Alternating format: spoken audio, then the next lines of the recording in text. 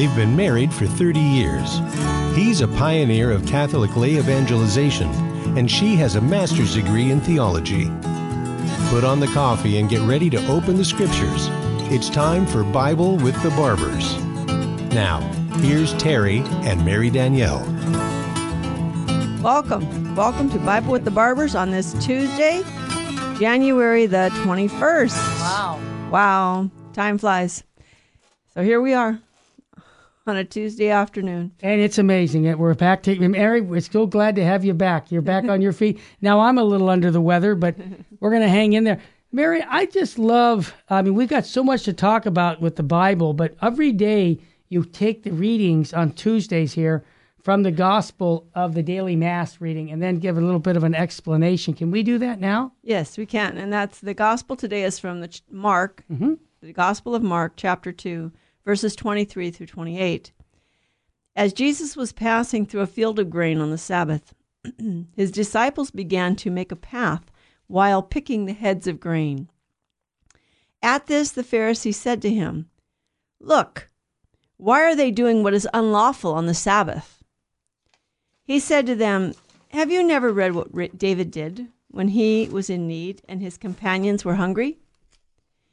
How he went into the house of God when Abiathar was high priest and ate the bread of the offering that only the priests could lawfully eat, and shared it with his companions.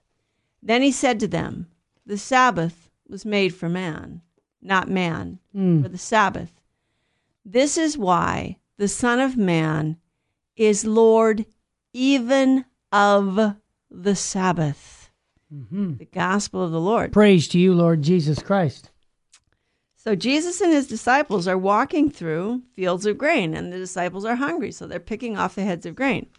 What's interesting is that in the Old Testament, it's allowed for that people can walk into the grain field on Sunday or on the Sabbath. That was Saturday. Sabbath, the seventh day was theirs, and pick off heads of grain and eat it. But what was not allowed for on the Sabbath was harvesting.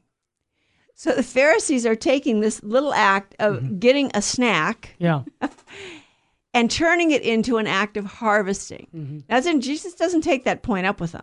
Okay, he doesn't take that point. He doesn't point out that hypocrisy. But what he does say is, well, wait a minute. David, when he and his men were hungry, David was out on campaign. His men didn't have anything to eat. They went into the temple. Yeah. And they ate what was called the bread of the presence. And what's interesting is there are scholars who claim, you see, Jesus misquoted the history in the Old Testament because it was not Abiathar who gave David and his men the bread of the presence. It was actually Abiathar's father. But was Jesus using Abiathar as a way to warn the Pharisees that, you see, what happened was, yes, Abiathar's father was the one who gave David the bread of the presence. And Abiathar's father protected the kingship, okay? Abiathar's son, however, Abiathar, the son, didn't. And Abiathar, the son, and his priesthood are taken away. And so Jesus is using his name as an example to the Pharisees that, you know what? The descendant of the king of David, the true king, is here now before you. And you're rejecting him and resisting him. And if you continue in this, you're going to lose your priesthood. It was a warning.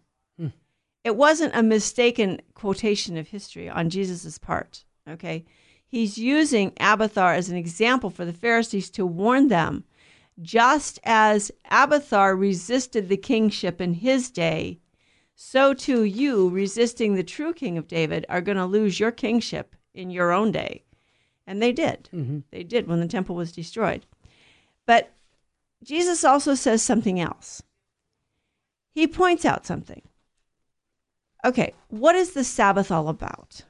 All right, what is this Sabbath? Okay, God rested on the seventh day after he had created creation in 6 days, and he rested on the seventh, right? Because God was so tired and he needed to rest, right?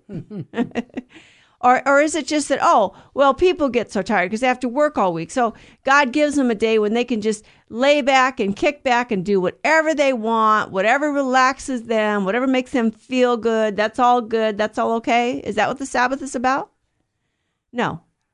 Jesse and Terry were talking about at the end of the last show that this Sabbath is an entering into the rest of God. We're supposed to be entering into communion with God.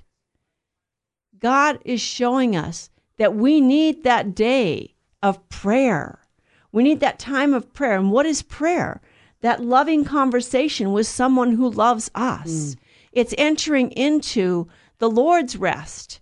The Sabbath isn't about pursuing my own pursuits or doing whatever it is I want to do. The Sabbath is about entering into communion with the Lord. How can we know the rest of the Lord if we don't enter into communion with him? If we don't converse with him and know him, how can we even know what his rest is? You know, it's like Jesus when he goes to the well. I mean, his disciples went off to get food in the town, and Jesus is sitting at the well, and they bring food back, and he's like, "Oh well, that's okay. I don't need it. But Lord, don't you need to eat?" And he said, "I have food that you know nothing of." Mm-hmm. And they thought, oh, somebody brought him something to eat. And we didn't know it. And here we went all this work. And no, my food is to do the will of the Father. And this is the way it is with the Lord. Do we understand what it means to enter into his rest? The Lord never rests. As a matter of fact, right now, God is consciously, actively keeping all of creation in creation. He's thinking of every single one of us and every single cell of every single one of our bodies and every single function of all of creation. He is actively keeping it all in order. He's not resting. Well, that's the point when we say that God loves you so much that if God stopped thinking about you, you'd cease to exist. But Mary, you mentioned about prayer and the fact that it's necessary to spend time in prayer. I mean, put it on the natural level, a husband and wife. If they never spend time with each other, we never communicate, you don't talk to me, what kind of relationship am I going to have? Exactly. None. It's going to be a none. Exactly. So I ask myself and our listeners right now, am I taking the time where we become silent to have God speak to us? This book, The Day Is Now Far Spent by Cardinal Sarah, his point is this, that we've become too noisy. Yes. And the world is so noisy that we can't think about God. Right. And I think it ties into what we're reading right now, right. And that is we need to be silent to listen. Yes, we pray. And we need to enter into that Sabbath rest, and we need to cut out the noise. And you need to turn off the TVs and the radios and shut down your phones. Yep. And put them aside. Every call that comes in, you do not need to answer. I remember once years ago, a priest said in a sermon, he said, do you know that you really do not have the right to barge in on anyone any time of the day or night without being invited, without asking, without setting up an appointment? Mm-hmm. And yet telephones allow us to do this. We can call someone. We don't know if they're sick. We don't know if they're at an appointment. We don't know if they're at mass. We don't know where they are or what they're doing, but we can call them. And now we have the cell phones that we carry with us. So it's like, nowhere can you be free from the phone. We need to stop. We need to stop and reconsider and recollect ourselves. And remember, practice of the presence of God. Practice of the presence of God is not the pinnacle of the spiritual life. It's the basic foundation. That is to consciously be aware of the fact that God is always aware of us and present to us. And we need to be present to him. And it's interesting because the first reading today is from the book of Samuel. Mm-hmm. And it points out how the difference between man's thoughts and God's thoughts. Mm-hmm. God has told Samuel to go to Bethlehem and anoint from among Jesse's sons a man who will be the king of Israel. And so Samuel comes, and of course Samuel comes, and everybody knows Samuel's the seer, and all of Bethlehem is a little bit worried, and they're like, have you come here? Is this peaceful? Or what are you doing here? You know, they're a little bit nervous. And he said, I came to sacrifice to the Lord. Get ready. And Jesse and his sons need to come too. So Jesse comes, and Jesse presents 7 sons before the Lord, before Samuel.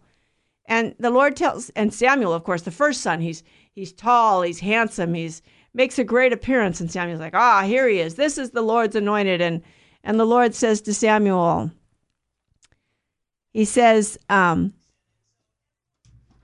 do not judge from his appearance or from his lofty stature, because I have rejected him. Not as man sees does God see, because man sees the appearance, but God looks into the heart. And so Samuel's like, okay, it's not him. So Jesse presents 7 sons, which means Jesse had 8, because he presents 7. And Samuel says, well, the Lord's anointed isn't here. Do you have another son?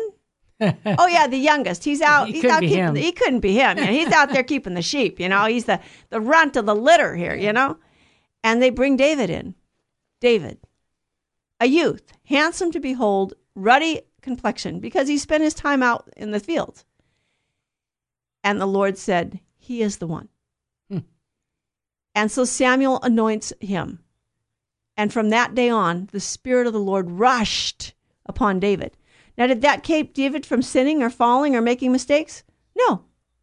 But David was a man after God's own heart. This is what God says about him. Why? Because when he does sin, he repents. What a compliment. Yeah. What a compliment. I want to be that. A man after God's own heart. This is what God said about David. Yeah, he was humble. He was repentant. He didn't exert himself. He didn't put himself forward. And he acknowledged the Lord's, and when sin was pointed out to him, he repented. So we want to think like God does, not like men. Absolutely. And we want to pray. And how do we do that? By reading his word. Exactly. We have to be in touch with his word. And spend time in prayer. We're going to come right back with the Bible with the Barbers on Virgin Most Powerful Radio. We thank you for your support. Back in a moment.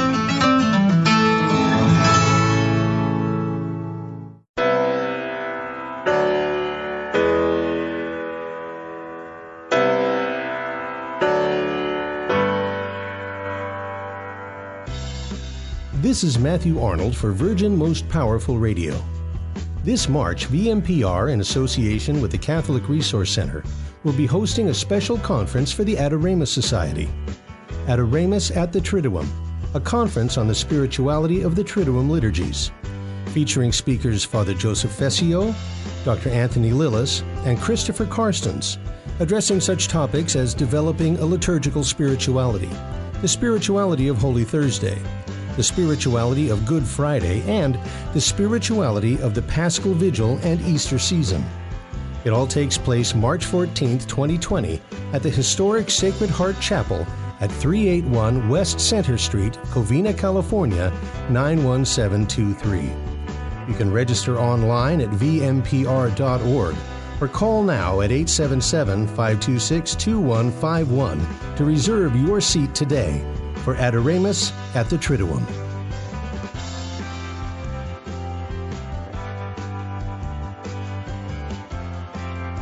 Hebrews 11:3 says, "By faith we come to understand."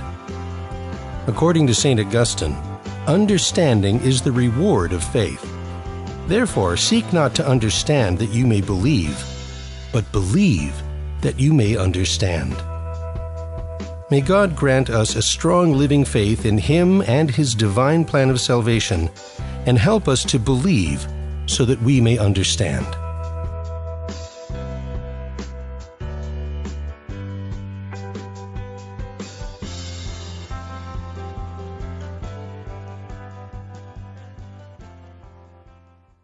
Buying or selling your home or your business property? This is Terry Barber. Real Estate for Life underwrites the Terry and Jesse Show. And they can connect you to one of 900 pro-life real estate agents around the world. And when they receive their referral fee, they will give 80% of it to a pro-life organization. Wow! That's 80%! realestateforlife.org, 877-LIFE-US1.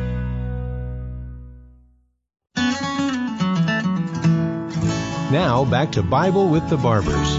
If you have a question or comment, call 888-526-2151. Here's Terry and Mary Danielle.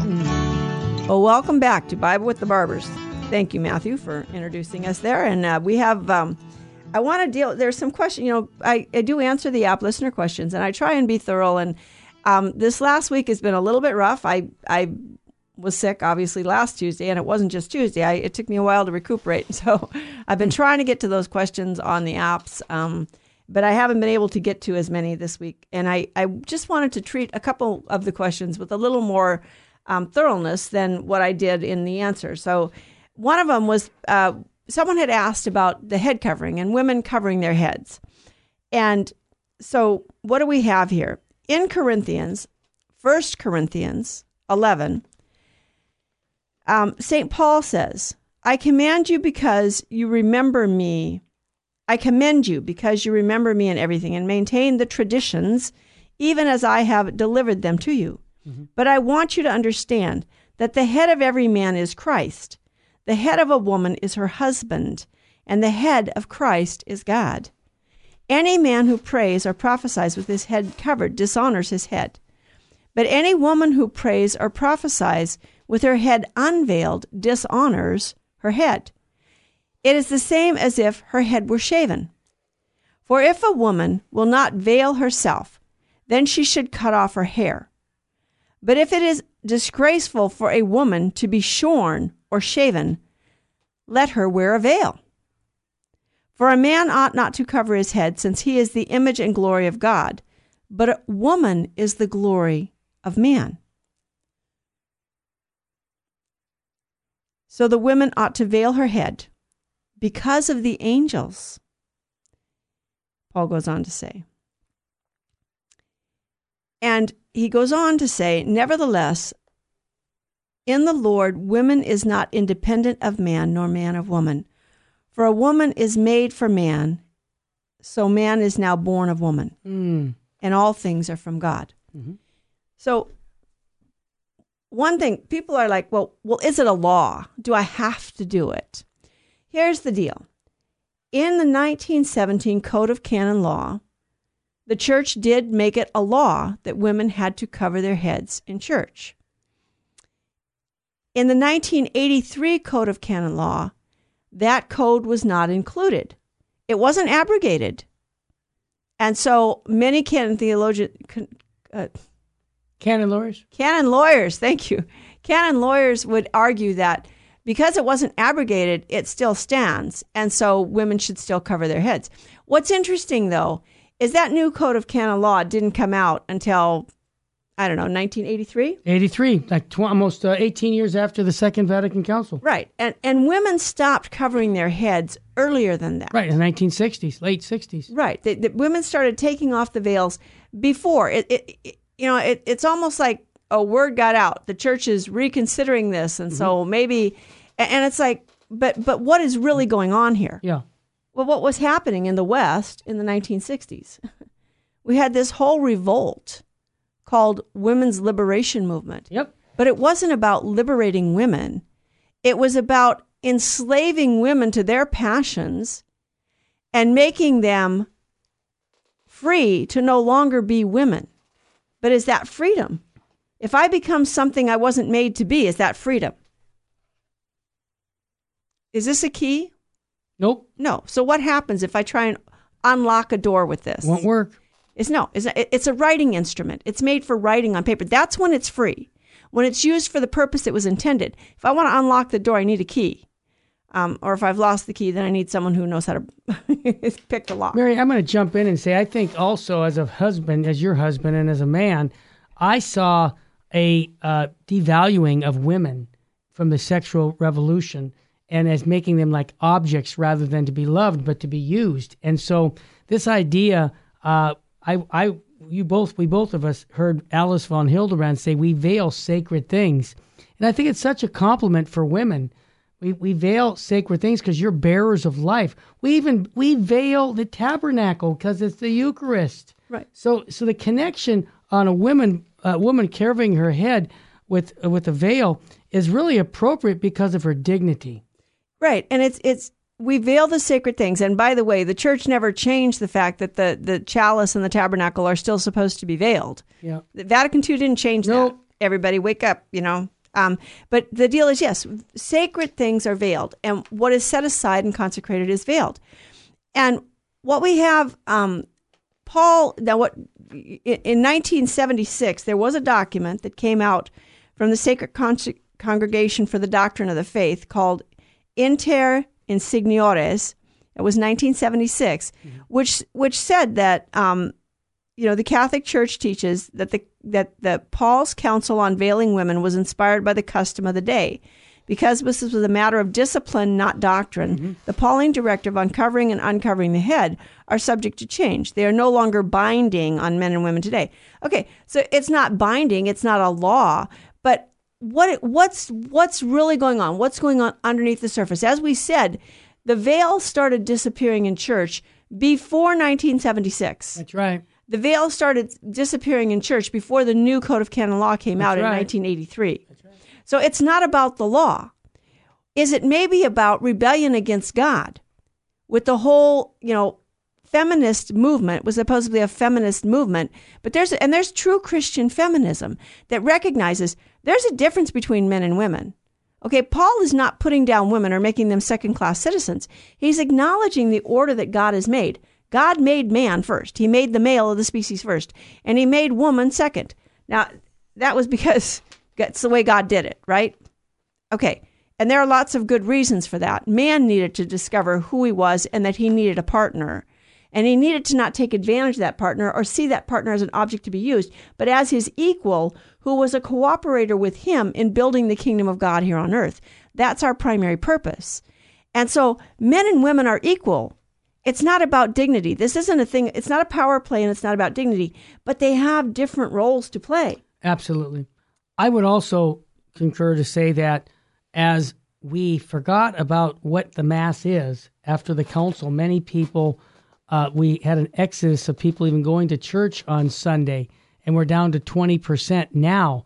And when we don't understand the dignity of the Holy Mass, that also made a connection of like even dressing for Mass properly, right, wearing a veil.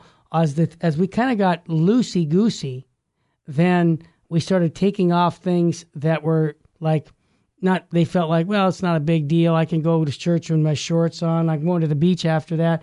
And unfortunately, we weren't told many times at the altar by the priest. I'm just saying that's what happened, to give us direction on that. So we kind of took the easy way out. And the easy way out for women is forget about the veil. Right. And the reality is does this reflect an inner attitude? Oh, it does. And we have to ask ourselves this, oftentimes, and maybe not just often, our external actions should reflect our interior attitudes. And what happens is, and this is Bishop Sheen made the point, he said, if you don't live as you believe, you're going to be condemned to believing as you live. And so our interior attitudes can inform us about how we should be acting exteriorly, but our exterior actions can also affect our interior attitudes. So if the Mass is no longer sacred, then why do we have to dress up to go to church? Does anybody remember out there? Old days. Your Sunday best? Oh, we've heard that. Dressing up in your Sunday best. And I've seen so many people, poor people, who aren't even Catholic, who still get dressed up in their Sunday best to go to church on Sunday and hear a sermon. They're not even going to be present in the physical presence of our Lord. He's present spiritually. He's present in his word. So he's present spiritually to them, but it's not the same as the Eucharist.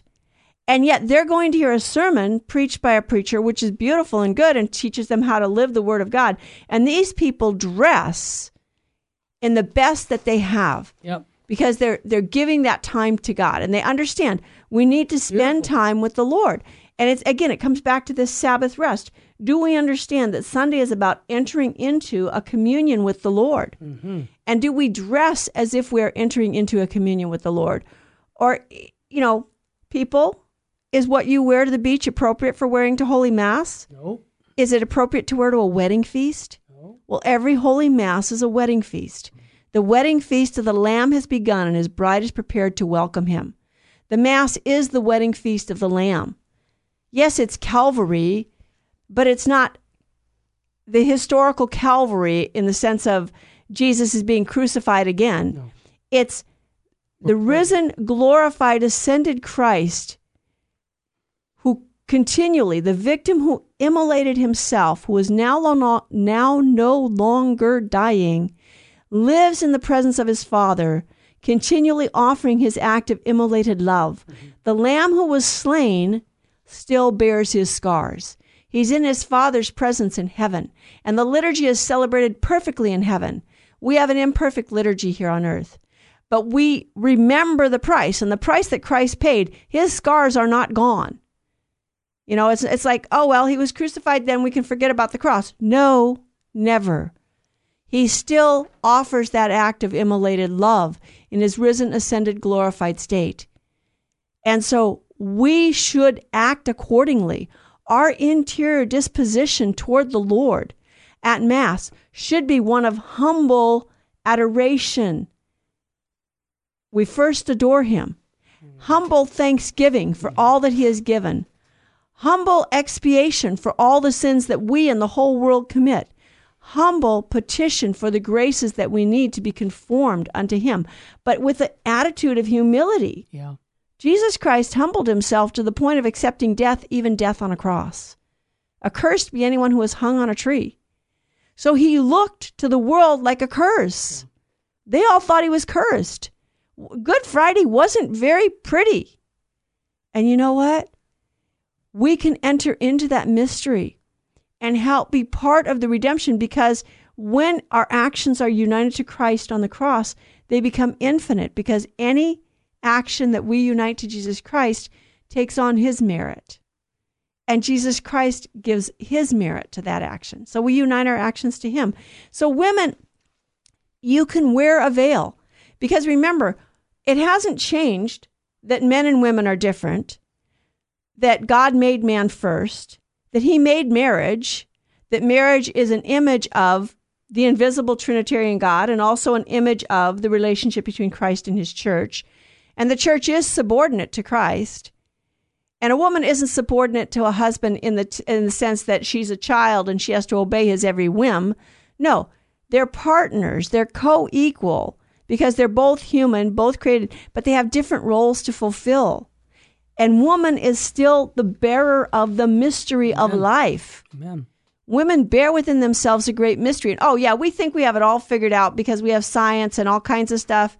It's like, you know what, we don't have figured out as much as we think we do. We need to humble ourselves before the Lord.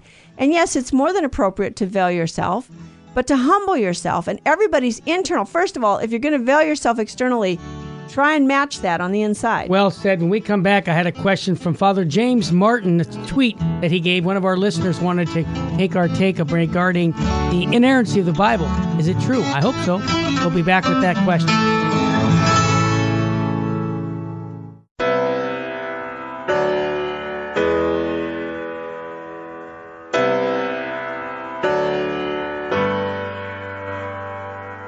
This is Terry Barber, and Myra Brown is with me. Myra, welcome.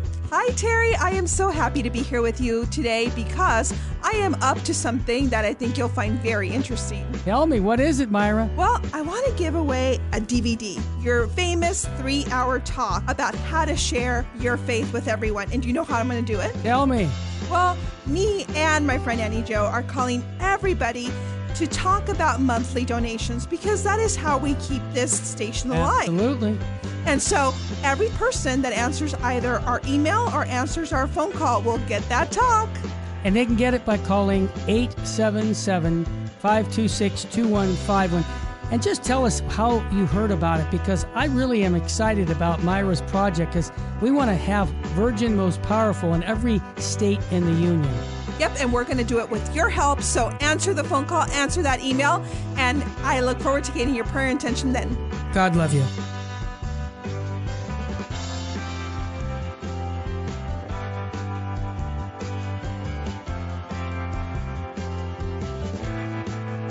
This is Terry Barber. I want to thank you for supporting Virgin Most Powerful Radio. And here's an easy way to support us by going to smile.amazon.com and type in Catholic Resource Center or Virgin Most Powerful Radio. And when you log in your Amazon account and you purchase products, a portion of it will go right back in supporting Virgin Most Powerful Radio. And it doesn't cost you a dime. I want to thank you ahead of time because that supports us year-round. May God bless you and your family.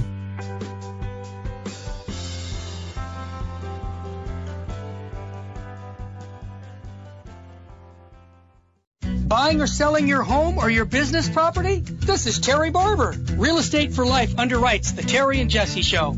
And they can connect you to one of 900 pro-life real estate agents around the world. And when they receive their referral fee, they will give 80% of it to a pro-life organization. Wow! That's 80%! realestateforlife.org, 877-LIFE-US1.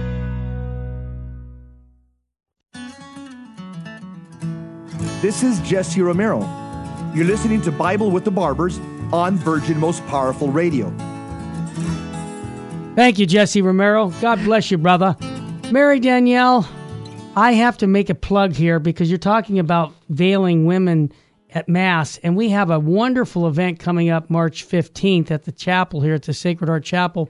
It's the Adoramus Conference. We're going to be studying what we call the Easter Triduum. I know you'll be there. I'll be there too, God willing, where we're going to take a look at the liturgy from a historical perspective and from a biblical perspective and from what the church teaches with Father Joseph Fessio and many others. We're bringing some experts in, so I would encourage you, our listener, to go to virginmostpowerfulradio.org and check us out and go ahead and register for this event, or you can call 877-526-2151. You're going to learn a lot about the Mass and the Easter Triduum. But Mary Danielle, Father James Martin, he's one of the Jesuit priests. He's the editor of America Magazine, which I don't read because it's kind of progressive, I'll be honest with you.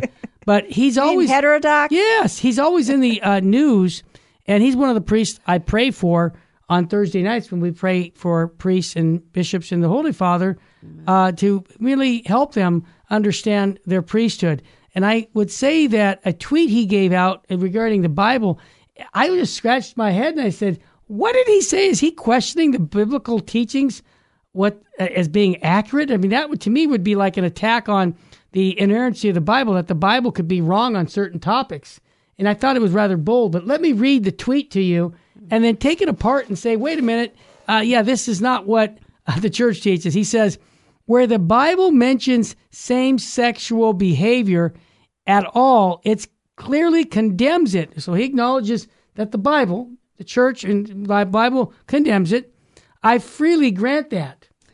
Right? But then he said, the issue is precisely whether the Bible judgment is correct. What did he say? I'll repeat it.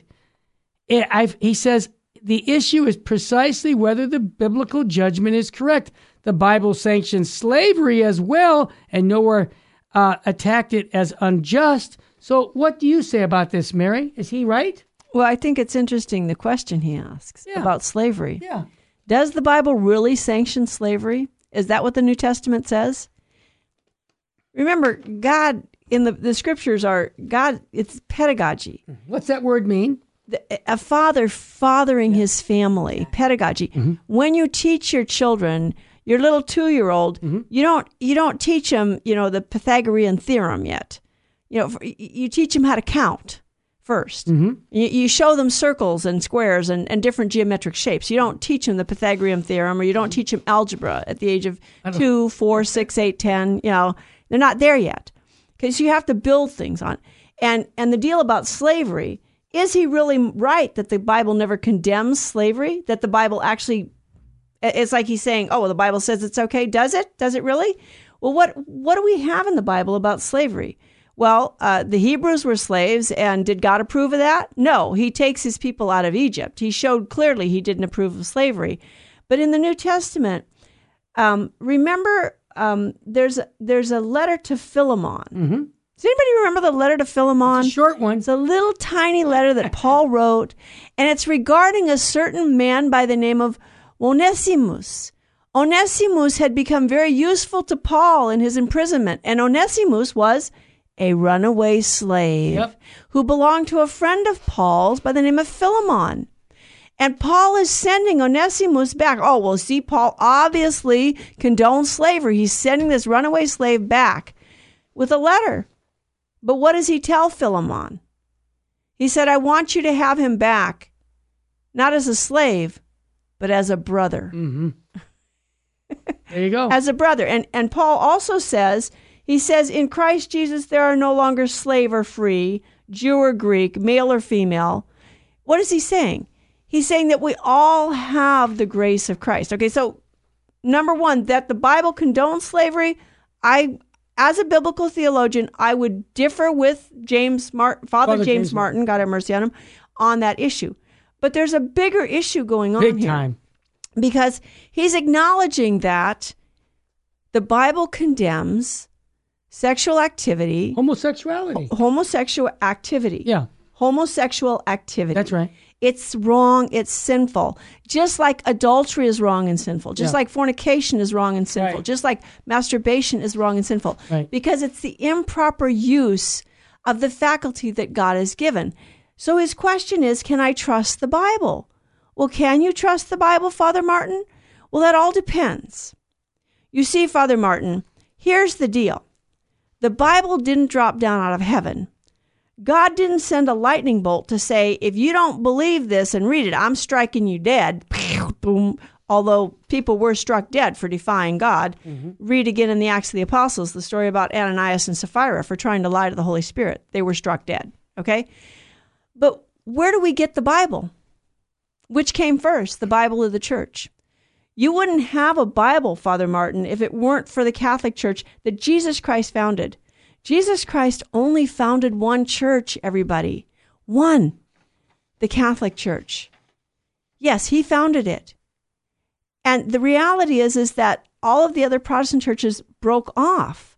And other religions, they were men's attempt at trying to grapple at who God is and where he is and how do we worship him. But God himself revealed how we should. And the church has some very specific things to say about the Bible. Mm-hmm. Number one, in the Second Vatican Council II documents, the church says that the primary author of all of Scripture is the Holy Spirit. So now let's rephrase Father Martin's question in light of what the church teaches. Instead of saying, but can I trust the Bible? What is he saying? Can I trust the Holy Spirit? Exactly. Can I trust the Holy Spirit? And underlying that, if he says, well, no, I can trust the Holy Spirit. I mean, that's God. I have to trust God, right? Well, okay. Well, then what are you getting at? That the church is wrong? That the church couldn't tell us about the Bible? Well, if it weren't for the church, you don't have the Bible, Father Martin. So what do you have? What authority does Scripture have at all if you can't trust it? There's no authority there. So he has some huge problems that he's bringing up for himself. He's tearing out, and this is very, very interesting. Our faith, the fathers of the church, does anybody remember the scene at the foot of the cross? When the soldiers, they divide Jesus' cloak in 4 parts, but then the garment that he wore against his body, they look at it and they're like, there's no seam here. This garment is woven from a single thread. Mm-hmm. If we cut it, the whole thing is going to unravel. So we need to cast dice to see who gets it. The fathers of the church have seen in that scene the seamless garment as the representative of our faith. Our faith is a seamless garment. And when you start tearing at one thread, mm-hmm. you unravel the whole thing. Yep. And I had this demonstrated to me in college, very graphically. Tell us. And the professor didn't, I don't think, intend to do this, but he ended up doing it. It was a church history class, and every day he would open the class with, I'm not denying infallibility, but I'm not denying infallibility, but he started every class. He didn't start the church history class off with reading the Acts of the Apostles. Mm-hmm. He started it off with that statement. And every single day he opened class with that statement. And after 2 weeks, I was becoming cynical and snide, and just interiorly, my whole interior being was being in just absolute turmoil. And I didn't understand. And I remember going to the chapel, and this was at a Jesuit college, by the way. This was a Jesuit teaching class, one of Father Martin's brothers in Christ. And I looked at this life-size crucifix. It was bigger than life. Mm-hmm. And I said, Lord, you're losing me. And I don't even know why, but I know that I'm losing my faith. Because my mother had taught us, if you ever think you're losing your faith, get down on your knees and humble yourself before God and beg him not to let you lose it. And so I said, help me. I don't want to lose the faith, but I know I'm losing it. I'm losing you. I'm losing any desire for you. I'm losing, something's wrong. Well, a couple nights later, I was walking back from class with Father Fessio from a different class. And I made some really snide remark about the church defining infallibility when she did. Right. And Father Fessio simply said, and he called me by my middle name, not my first name, oh yes, Danelle. And Jesus Christ wasn't divine until the 4th century. And I kid you not, the light came back on instantaneously.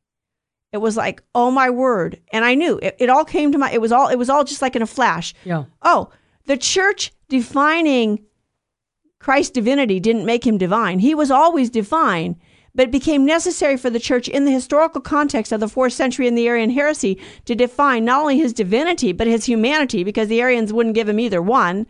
And so, yeah, the church didn't define infallibility in the 1800s because all of a sudden we need to believe in infallibility because we need to establish this authority because of the Protestant Reformation. And no, it's because for the first time in history, people were no longer accepting that the church could teach us the truth. And so she defined infallibility when she did. And it was like, oh my word. A truth is true because God revealed it, and it's true because it comes from God. And the church defines it as so if and when the historical context makes it, because when the church defines something, she locks it in. And that dogma can no longer develop. Okay? It limits some of the development of that dogma. And so the church is, so Father Martin here is actually questioning the authority of the church. That's right. Yes, he's in questioning the authority of Scripture. He's questioning the author of Scripture, who, by the way, the church teaches us is the Holy Spirit. And he's questioning the authority of the church to make pronouncements. Mary, I want to recommend a series by Dr. Scott Hahn, Can You Trust the Bible? Absolutely. 6 to 8 hour course that you go to Steubenville to go to. I brought it to you on a disc. If you want that, I'll have Anthony email that to you. You give us a little donation to cover the cost of doing what we do to get it to you. But you can just call 877-526-2151 and tell Anthony you want the Inerrancy of Scripture by Can You Trust the Bible by Dr. Scott Hahn. I hope that will help you in a big picture understand this Bible that we call God's Word. And I think you need to understand that because of people like Father Martin, unfortunately. Hey, we'll be right back with much more on the Bible with the Barbers.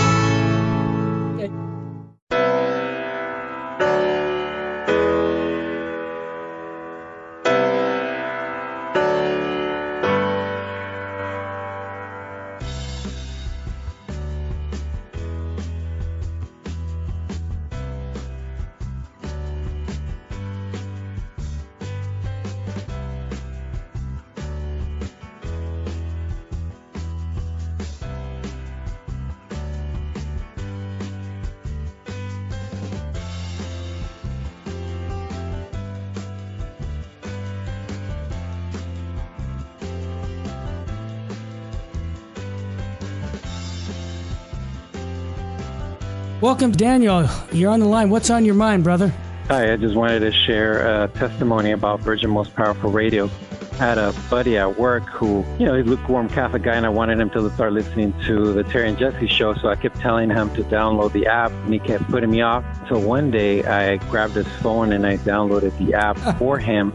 I went on vacation, and I kept telling him to listen to it. He was kind of put me off. I came back from vacation. He comes to my cubicle, and he says to me, "Hey, man, I've been listening to Terry and Jesse's show, and it's great." And it's made a big impact in his life. The guy, he's going to weekly adoration a couple times a week. He goes to the Mass in the morning. Mm-hmm. He's an on-fire Catholic, and he promotes the Terry and Jesse show on the Virgin Most Powerful Radio. Daniel, what a testimony. And I want to encourage our listeners to get those cards by going to virginmostpowerfulradio.org and do what Daniel's doing. Go out and spread the faith by inviting people to listen to Virgin Most Powerful. Daniel, thanks for your testimony, brother. God love you. You're welcome.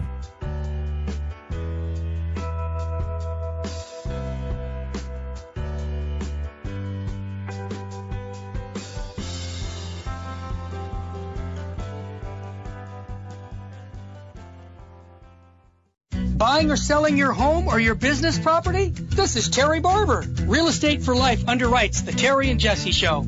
And they can connect you to one of 900 pro-life real estate agents around the world. And when they receive their referral fee, they will give 80% of it to a pro-life organization. Wow! That's 80%! realestateforlife.org, 877-LIFE-US1.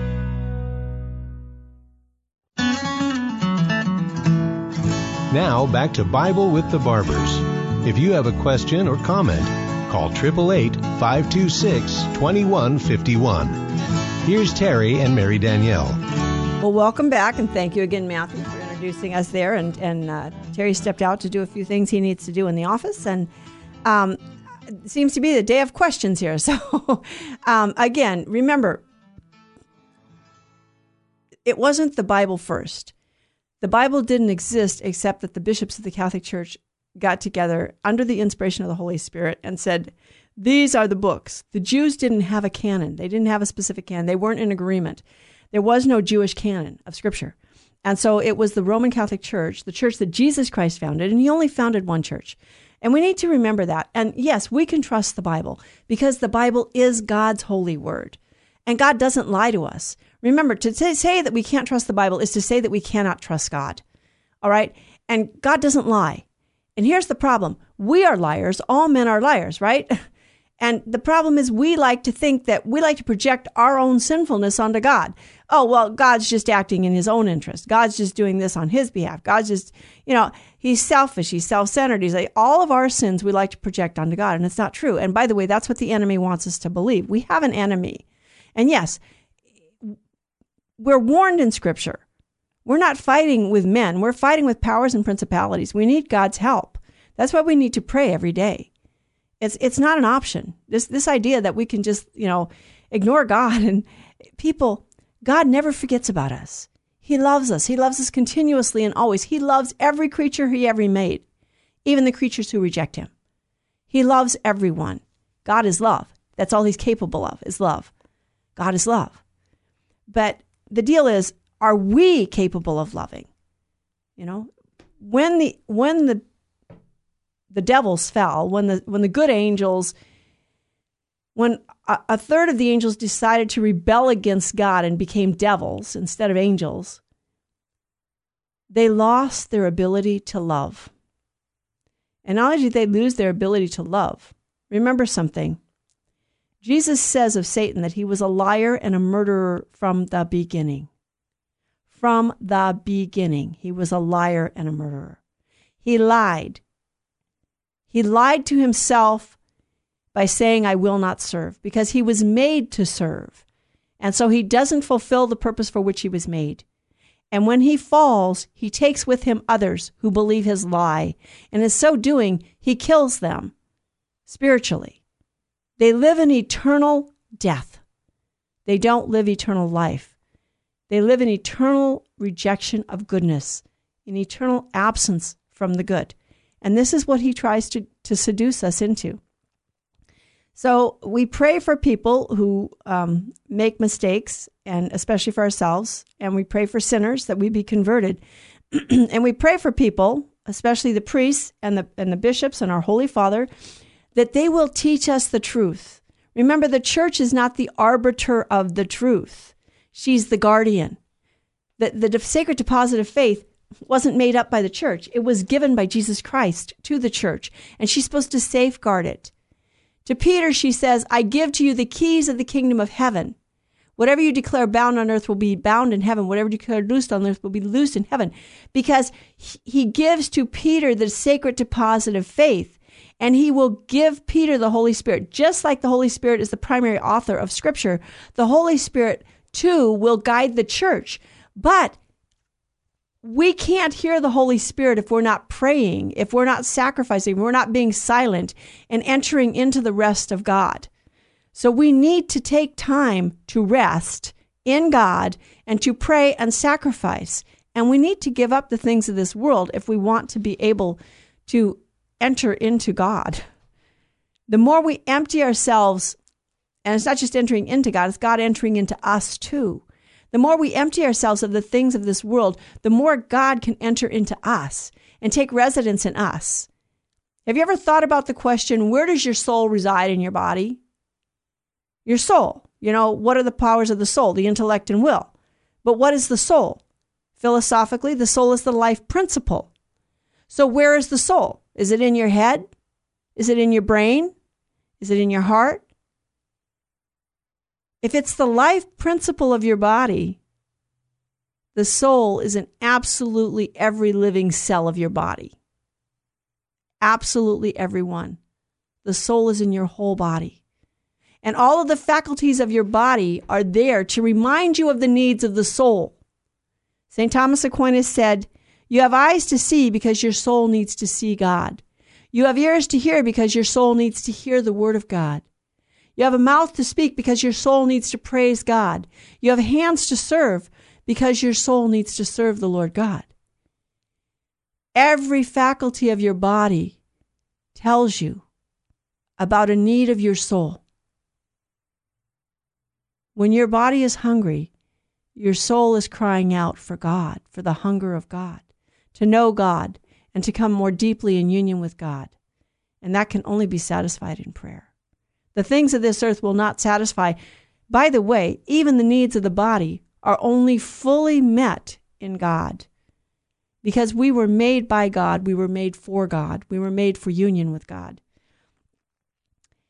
And when people question our finality or want to believe that we have a finality here in this world, then they begin to get our whole reason for existence wrong. We're not here in this world to have pleasure. We're not here in this world just to feel good. We're not here in this world just to relax and have a good time. By the way, we're not here just to be entertained. We're not here just to work. We're not here to be wage slaves. People like to talk about slavery. Well, how many people in this world are just wage slaves? Well, I have to go to work every day. I don't have time to pray. I don't have time for family relations. I don't have time for anything but to go to work and then be entertained.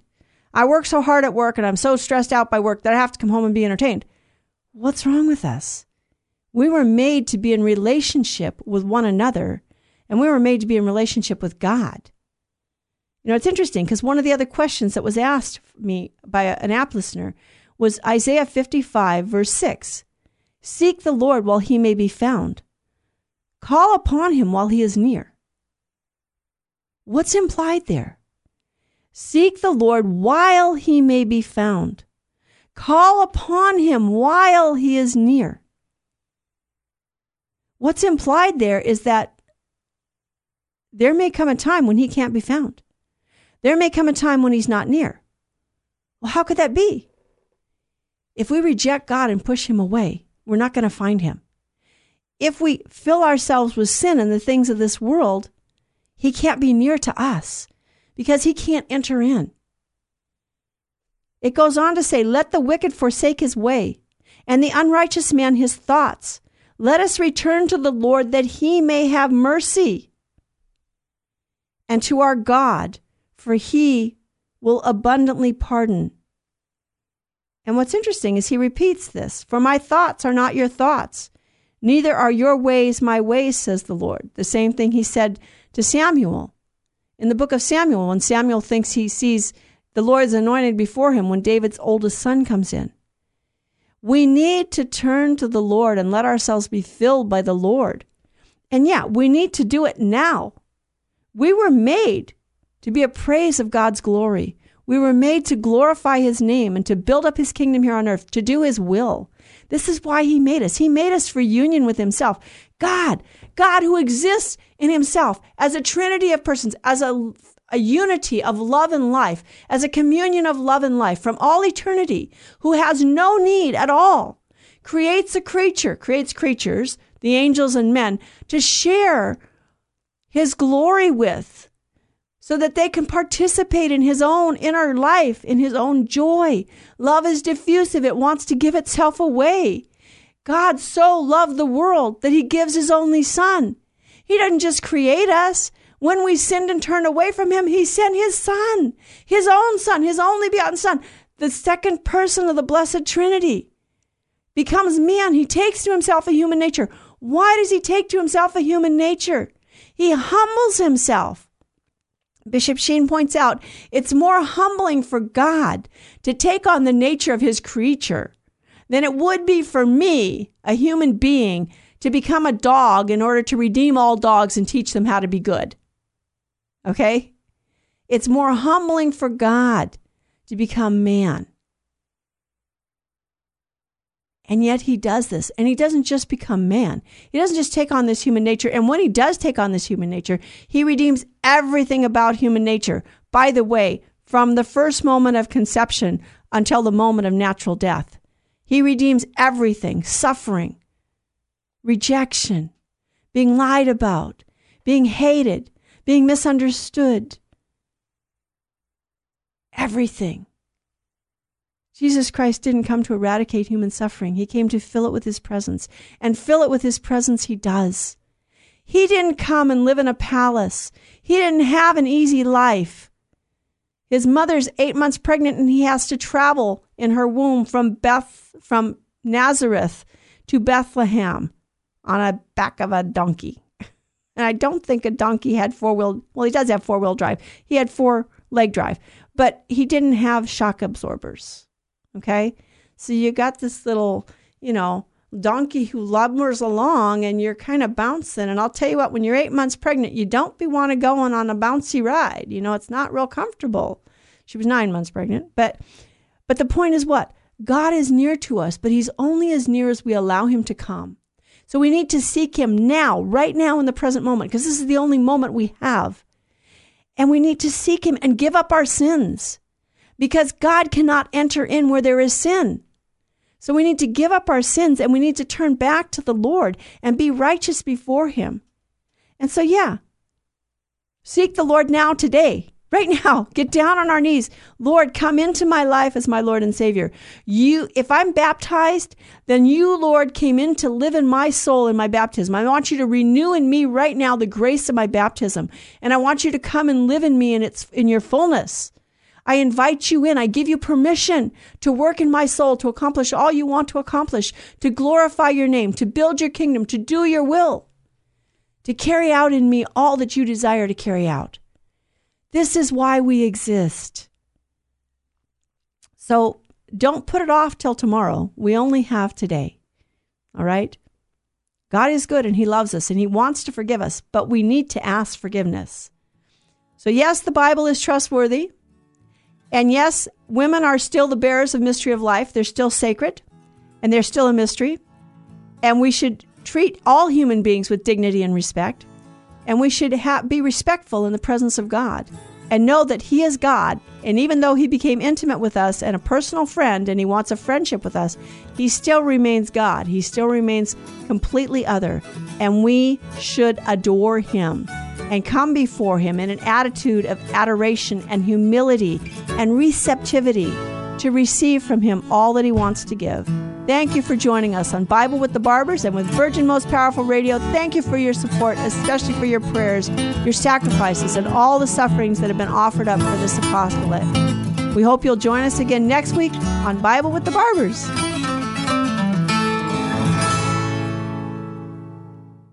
St. Faustina's Prayer for Priests. O my Jesus, I beg thee on behalf of the whole Church, grant it love and the light of thy Spirit, and give power to the words of priests, so that hardened hearts might be brought to repentance and return to thee, O Lord. Lord, give us holy priests. Thou thyself maintain them in holiness.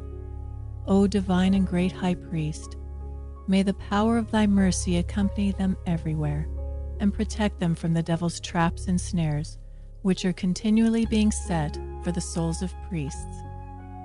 May the power of thy mercy, O Lord, shatter and bring to naught all that might tarnish the sanctity of priests. For thou canst do all things. Amen. Virgin most powerful, pray for us.